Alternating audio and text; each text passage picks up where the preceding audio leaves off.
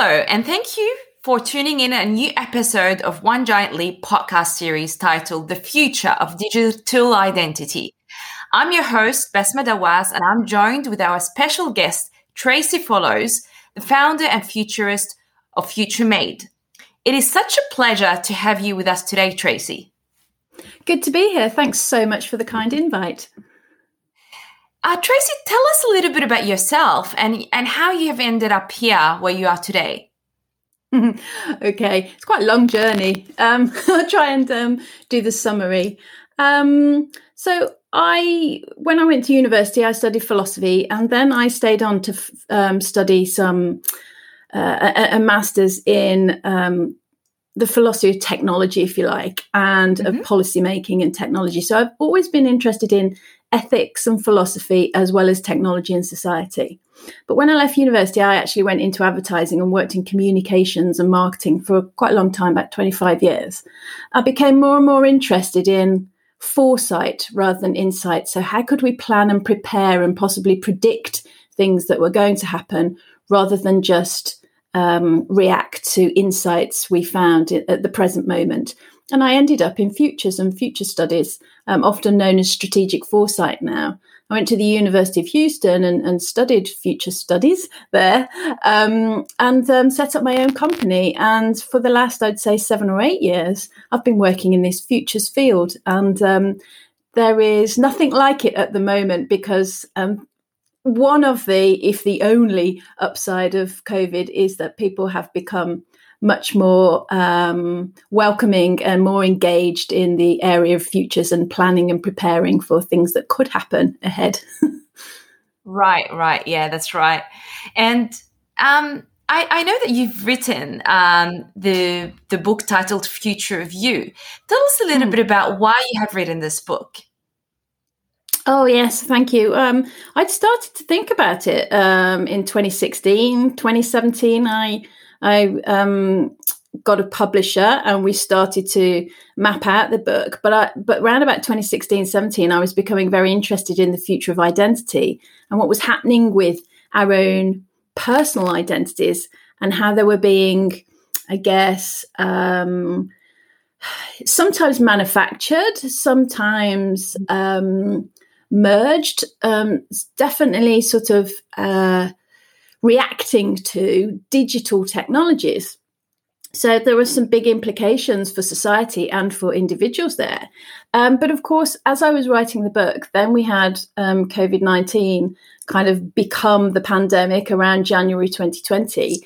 And then I restarted the book and I was writing much more with a really clear sense then about how some of these digital technologies were going to be kind of rolled up and used to define our notion of identity in the 21st century.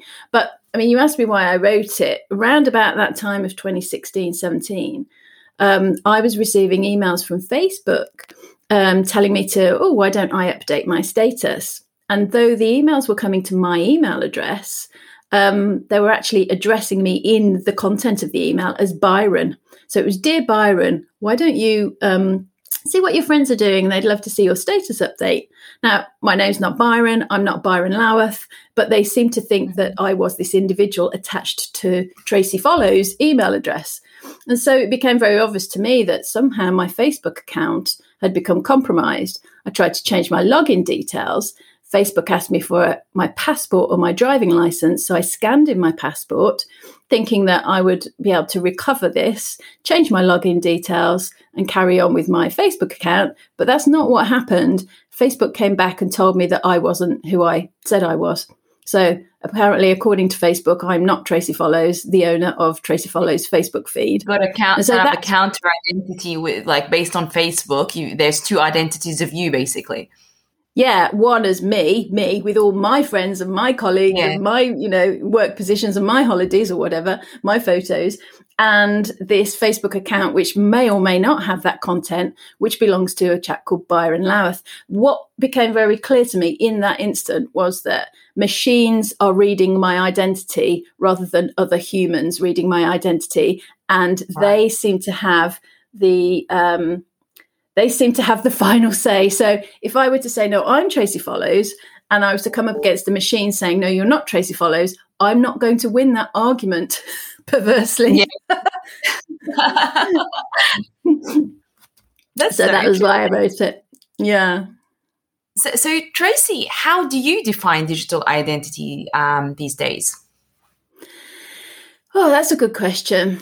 I mean, I think it's since you ask it, I think it's a very broad term at the moment, and people are getting quite confused about it. It could mean anything from kind of a state issued passport, as I've just said, like an official authentication that you use to verify yourself as you go around your life and do what business you need to do. Or it could be, how you identify with a cultural group. We've seen a lot of the rise of identity politics in terms of the social cultural sphere, with certain group characteristics, whether they be race, gender, sexuality, whatever. So it's actually it's kind of becoming very, very broad now. But I guess from the point of view, particularly as I was writing the book, digital identity is really the attributes or characteristics that we might use to set ourselves apart from other people. And those used to be analog and exist in the physical world. And increasingly now those are digital and therefore made up of data. So what I guess I'm saying is that increasingly digital identity is the attributes that we would have used to describe or identify or verify ourselves in the physical world have now been transported into the digital world. And partly because of that, they're not the same attributes. So we're looking at a new set of attributes and characteristics that will be used to identify us, which are, obviously made up of data rather than flesh and bones, if you like, in the physical world. Right. That's a very different world that we're going to find ourselves in. Definitely. And in your opinion, which technology is becoming part of our personal identity, and how that will affect individuals and groups, even nations in the future?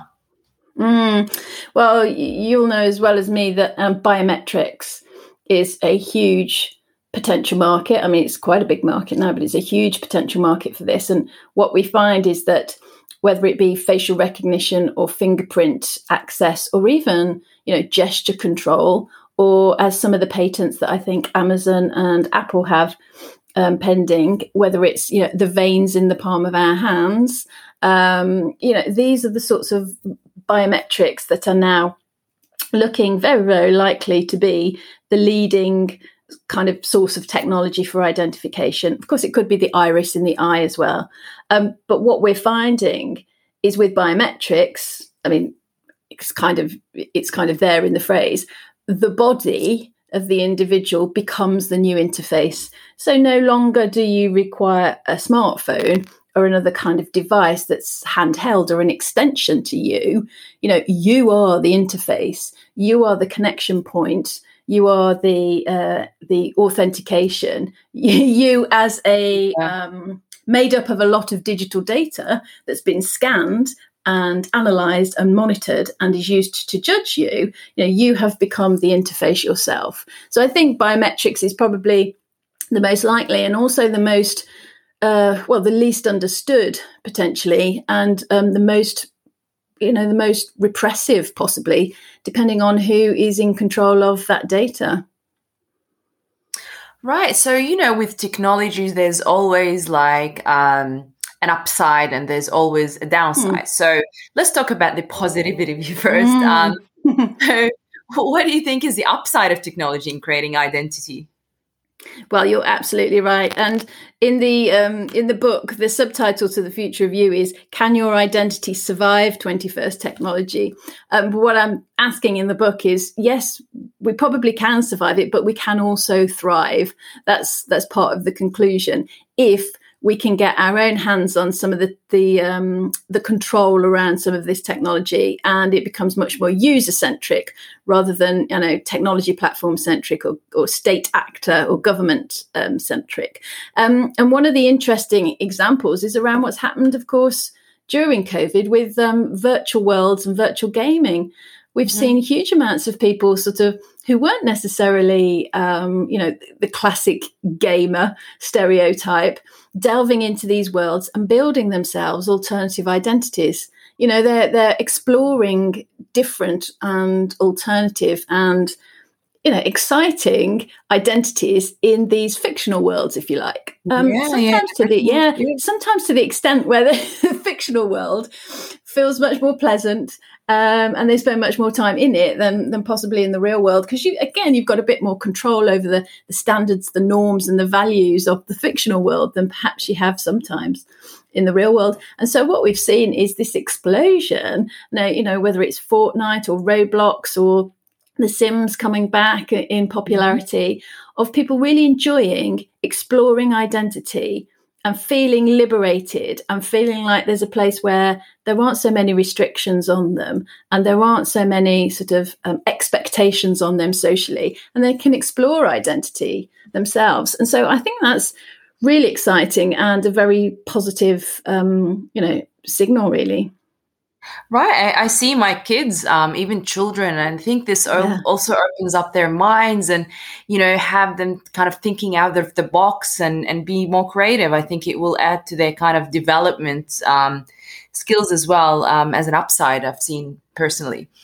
Oh, that's great to know. And I think that's really interesting, because what I found also in my research is that, particularly in the UK, I don't have the figures for other regions necessarily, but I'm sure it's very similar.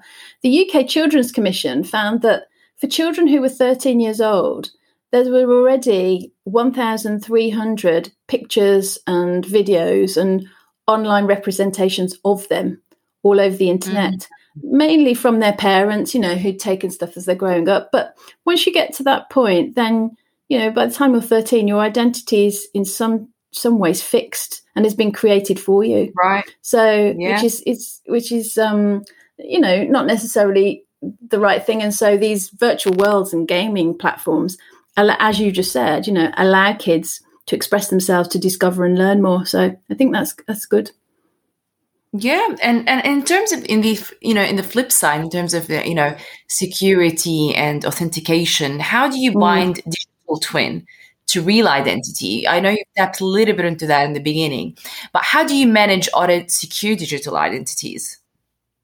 Well, it's going to depend, isn't it, on the system that it could be each nation state, or increasingly it could be each social network. We're getting to a point where the social networks are bigger than nation states and potentially more powerful than some. So it will be the terms of service that they set, really, which is, a little problematic in that if you're a user/citizen, you aren't going to get that much say in it.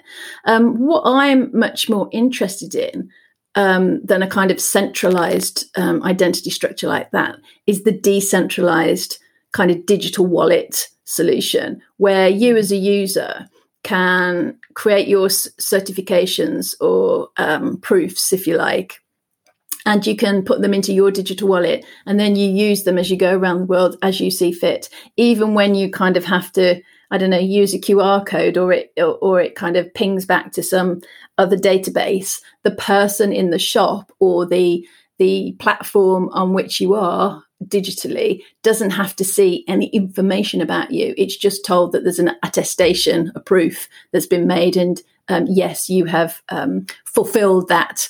Like I say, it's an age verification. I don't need to know how old you are. I just need to know you're over 18, sort of thing. And so I'm much more interested in those kinds of solutions, because, as I alluded to earlier, I think that's much more in the realm of user-centric.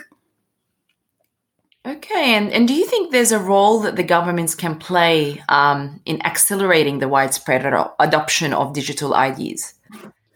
Yeah, well, in the UK in particular, they've built a framework for digital trust. So they're trying to build principles around this so that whatever companies are in this space are building their products and services to the right kinds of principles and protocols. I think the ecosystem's very confused at the moment, because whilst the state's doing that, which is fine, setting out the kind of guidelines for behaviour, for the ecosystem, they're also developing their own sort of health-centric apps, encouraging people to upload health credentials or to prove health credentials. In particular, here in the UK, we have this NHS app, which was a kind of test and tracing thing, and now is becoming over time potentially into some sort of COVID passport system. So at the moment, we have two systems kind of working simultaneously, the kind of free market of the decentralized digital identity wallets and apps. And then we have this sort of state-controlled biosecurity kind of health approach, which is much more centralized. And I think what the government should be doing is not creating a second system like that. What they should be doing is just working better with the free market to create the right sort of databases and systems that the free market and the private enterprises can then dip into and use. So I think it's quite confusing for citizens and consumers and users at the moment. Yeah. So basically, you just said that basically, governments. So digital identities did help governments kind of tackle or, manage COVID-19. So can you give us a little bit of example of that and whether this is proven to really help governments tackle the pandemic? I think in some countries they did. So particularly in Asia, so in Taiwan, in is it Singapore, I think South Korea. I mean, they're much more up with their digital applications, and they've used it in different ways to get citizens to either participate and upload information or allow. So in the case of Taiwan, for example, you can go into sort of convenience stores and get a mask, and you can look on the app to see where there are stocks and what hours of opening there are, and it helps you navigate around the system to get what you want. And that's a participatory way of doing this. A much more sort of authoritarian way is probably the Chinese system, where you literally are green, amber, red. If you are deemed to be, suffering from COVID or been in the proximity of someone who has, you can't go out, you can't go to the restaurant, you won't be able to do certain things. I don't like that. And I don't think that is the right sort of system, particularly for Western democracies. It's creeping in, which is not a very good sign. It's certainly creeping in the US and the UK, etc. So there are different ways to use technology. We can use it to empower citizens, to give them information, and then they can make their own decisions in a responsible way. Or we can use it to coerce citizens and to get them to do what we want them to do, as the state would see it, and all behave in one particular way and drive a consensus and a conformity. I'm in favour of the former and not the latter. And I do worry that we are somewhat down the road of the latter, to be honest. Yeah, I think, the way different governments from around the world, the way they manage and tackled, the pandemic situation really differs. You raised, a big concern, and I hope we don't kind of go to that route anytime in the future or, So, then in this case, do you think that there should be international digital identity standards and policy? It's a very interesting question, that. I think there are different ways of approaching an interoperability, or as you say, an international standard, particularly for travel. I can see how that would be very useful. And I think there's nothing wrong with an interoperability of international standards. So everything works together in context in a networked way, because that's the way the world works. And if you're traveling, you need all the actors, all the companies, all the organizations involved in making international travel possible to sort of sign up to guidelines or principles or protocols. What I don't want to necessarily see is one global institution, organization pressing down onto otherwise independent sort of private companies or services and kind of, what would you say, coercing people or controlling the ways in which we can use our digital identity. So again, I think we have to try our best to approach this as a bottom up, not a top down sort of solution. I guess what it all comes down to, and what most of my answers are probably coming down to, is there's a difference in a belief system around digital identity. If you believe it should all be centralized, then it can end up quite authoritarian and it's very top down. If you believe in decentralization, then you can give people the tools to participate in these new technologies and rely on them to use these tools responsibly and creatively. And I'm much more in favor of the latter. Definitely, I'm totally with you as well on that. So let's talk a little bit now, Tracey, about the future. How how do you see digital identities look like in the future, and what trends will we witness? Well, one of the most exciting things, I suppose, is the trend towards avatars. So people taking on these other identities or other versions of an existing identity, turning up in sort of online meetings as different characters, all of that, potentially in the future, having a wardrobe of avatars where they can send a different avatar to a different type of occasion, whether it's a social meet or a work meeting or a conference to speak at. You can have a wardrobe of avatars where you pick the most appropriate one for the occasion or the context. I think that's really What's that? That will be fun, to see, and different.